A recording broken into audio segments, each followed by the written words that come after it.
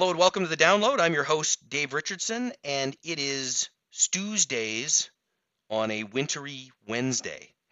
As we tape this, Stu, boy, it's tough to connect these days, isn't it? It is tough, and to have a day when you're out there with the shovel, end of November. That's been unique for recent times, although it is winter time. Now, based on your weeding in the summer with your lawn, I'm guessing that you're pretty active on the shovel. You're out there a couple I of times, am keeping the driveway very clean all the time.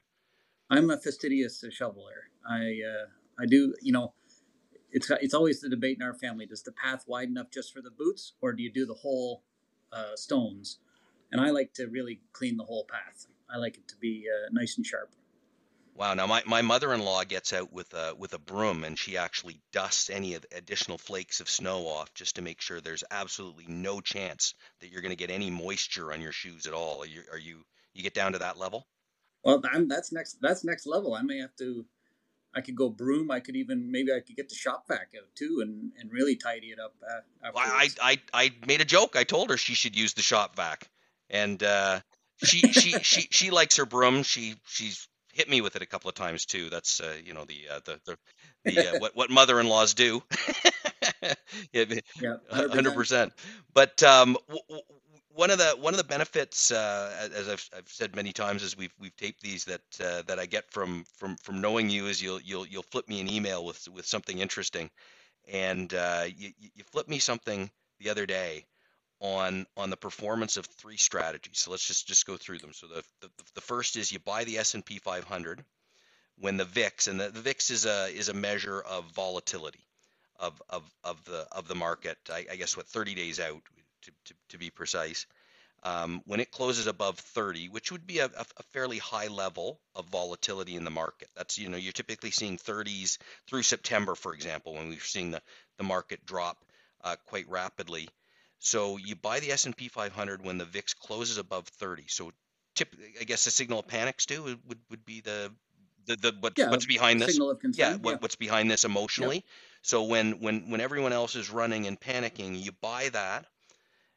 You buy above 30 and you sell when the VIX goes down below 20. And below 20, things have calmed down quite a bit. Your rate of return, Yep. Calm yeah, waters. yeah, your rate of return this year would be 26.7%.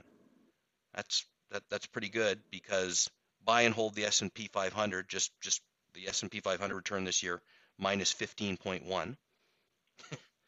And then if you do it the opposite way, which is, again, what investors, you see in terms of investor behavior, that investors are more likely to do this, which is buy when the VIX closes below 20, so when things appear calm and normal, and sell when the VIX closes above 30, so when things get volatile, that's when you bail.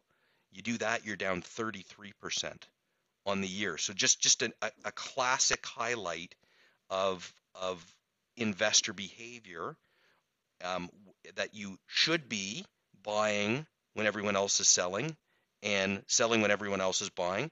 Since we're in the winter season, it's a wonderful life, right? Mr. Potter was buying and George was buying. Everyone else was selling in the Run on the Bank. For those, watch the movie. It's a good classic. But just I'm interested your thoughts when I know what this is sort of what went through my mind as I was reading your email, but when you saw this, what were your thoughts?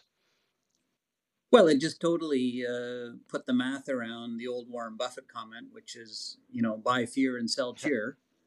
So the notion of putting money to work when concern is high, and then not putting as much money to work when it's low. You gave three great statistics, like, the latter one, buying when things are good and selling when things are bad. That is kind of the chase your tail strategy, and that doesn't lead to long term prosperity. As an investor, we're always trying to, kind of attach our wagon to long term earnings growth and dividend payment. But then along the way, we try and augment our returns by, putting money to work at opportune times. And normally those opportune times are when fear is present in the marketplace. And, that VIX reading over 30, it can go all the way, it can go over 40 in the real midst of concern. But, putting money to work in those time periods, normally is, quite additive to long-term returns. And, one of the things that we always try and do here is like reverse engineer the question, right? So when things are really bad, you have to kind of sit there and say, well, how can they get a lot worse, right? Like, when we're asking ourselves, when someone says the sky might fall, you're like, yeah, it might. Like, I can't prove that it won't. But if we're talking about that, then we're worried about a lot of things. And just as when waters are calm, to your point, there's always the odd risk lurking below the surface, which may or may not present itself. And we know in the stock market that risk doesn't always have to present itself for people to worry about it. So when things are calm, there's always risks underneath that might bubble to the surface and cause some discomfort. And, we need to be prepared for all this as long-term investors. But, that notion of really trying to put some money to work when fear is high, can be, quite additive. And I thought those statistics really helped display that. Yeah, and you need to keep looking at numbers like this and statistics over and over again, because it is so hard as an investor when that panic sets in and it looks like the world is crumbling around you, to step forward and put money to work. But as this particular example shows, that's exactly when you need to be there to get more value and to drive better results. And so you as you would say, you're looking for these opportunities all the time. And one of the edges of a professional investor is that one of the things that you're essentially trained to do is to take that emotion out, is to use that analytics and understand when you should be going forward, even though it seems really frightening to do it. Because you've done the work and you've got the experience, that's exactly what you have to do. And that's how you can drive value for investors over time as a professional investor. 100%. Experience helps a lot. Seeing different management teams over and over again in different environments and seeing, their level of comfort in dealing with adversity. Studying businesses about how their margins and their revenue change over time, and understanding how their valuations change over time. Also, really key, like as an investor, as a long-term investor, when you're kind of saying, I'm going to have exposure to the equity market because I believe in it long-term, then I always want to put as much positive optionality into our portfolio as possible. Okay. And the ways to do that are to own good businesses and own them when their potential is above average. So, one of the things that, we were, just before the podcast started, we were talking about Walmart, which reported their results yesterday and was quite strong. A very simple exercise that, that we do, we put all the stocks that we own on this grid. So imagine you have a 9-box grid, and on the left-hand side, you have 3 different scenarios for the business's earnings power, right? So the top box is like what happens when it's firing on all cylinders. The middle box is what is more normal.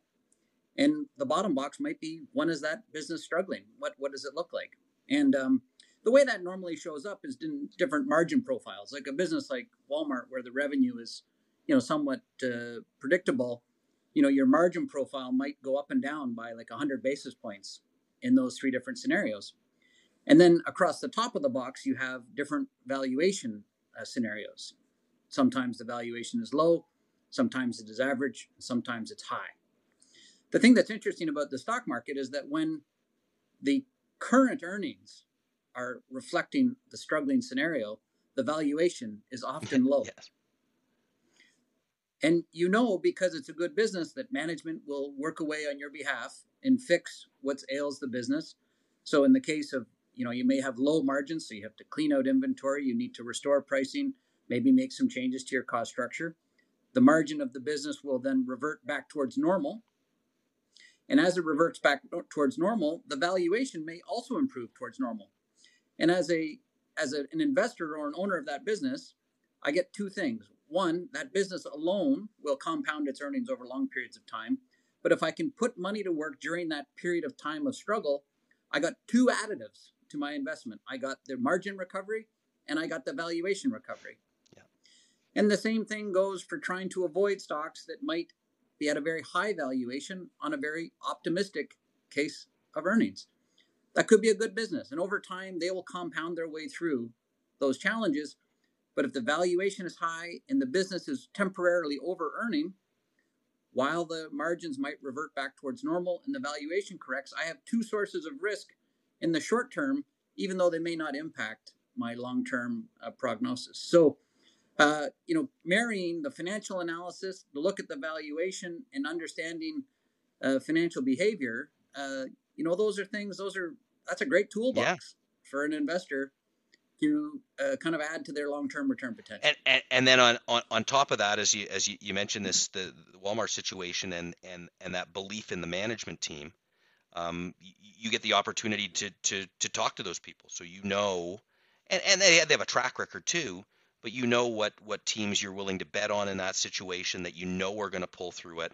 And then there's others where you might be a little bit more skeptical and you might sit back and wait. And in this case, we're talking about a team that that's got a great track record. So you were confident that they were going to make that difference, as you say. Yeah, if you thought about management as kind of sitting in front of this big control tower, and they have levers that they can pull at all different points of the cycle. And just like an investor, management knows that they're going to have hard times. They know that they're likely to make mistakes, but how you deal with those hard times and how you recover from those mistakes usually determines your long-term success. So sitting down with management and saying, well, how do you turn the levers during different periods of the cycle? So you have that management meeting, then you go to the next management meeting. Well, how do you turn the levers? And you get to listen. You're like, well, that's interesting. That company said they would do this. That company said they would do that. I wonder how that might turn out. So then you go to the third company and ask them. And you get this big kind of compendium of information that allows you to kind of tilt the portfolio in a way that tries to drive that positive optionality. And we know there's a lot of good businesses, like, if you go back to Warren Buffett, like, you always want that big moat because that's the first protection for the business longer term. But the second one is management quality. And management that's always trying to turn those levers on your behalf and has a pretty good track record of doing it, that normally persists. So, so those are the ones that we want to stick with as well. Wow. So some amazing Tuesdays lessons, right? So, get your grid in place. Put together tools that help you do that analysis. Get to know the companies, know the management, know who's capable of shifting those levers and who isn't. And when it snows, get out there and clean your driveway, particularly the sidewalk. You got to be courteous to your neighbors, and there's no one more courteous than Stu Kedwell when it comes to snowfall in Toronto. Well, I'm gonna add the broom to the mix, Dave, because I got to take it up a notch after your earlier comments. So I still like your idea on the vacuum. I think that would be that would be epic. But I'm going to come by and check it out. The other thing though, we can't leave the broadcast without a dollar cost averaging analogy.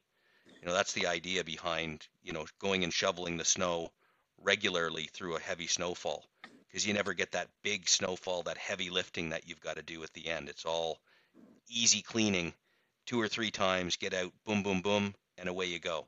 So a dollar cost average your snow removal as well. You got it, Dave. Excellent. Well, thanks, Stu. We'll catch up with you next week. Thanks very much. This recording has been provided by RBC Global Asset Management, Inc. for informational purposes only and is not intended to be investment or financial advice.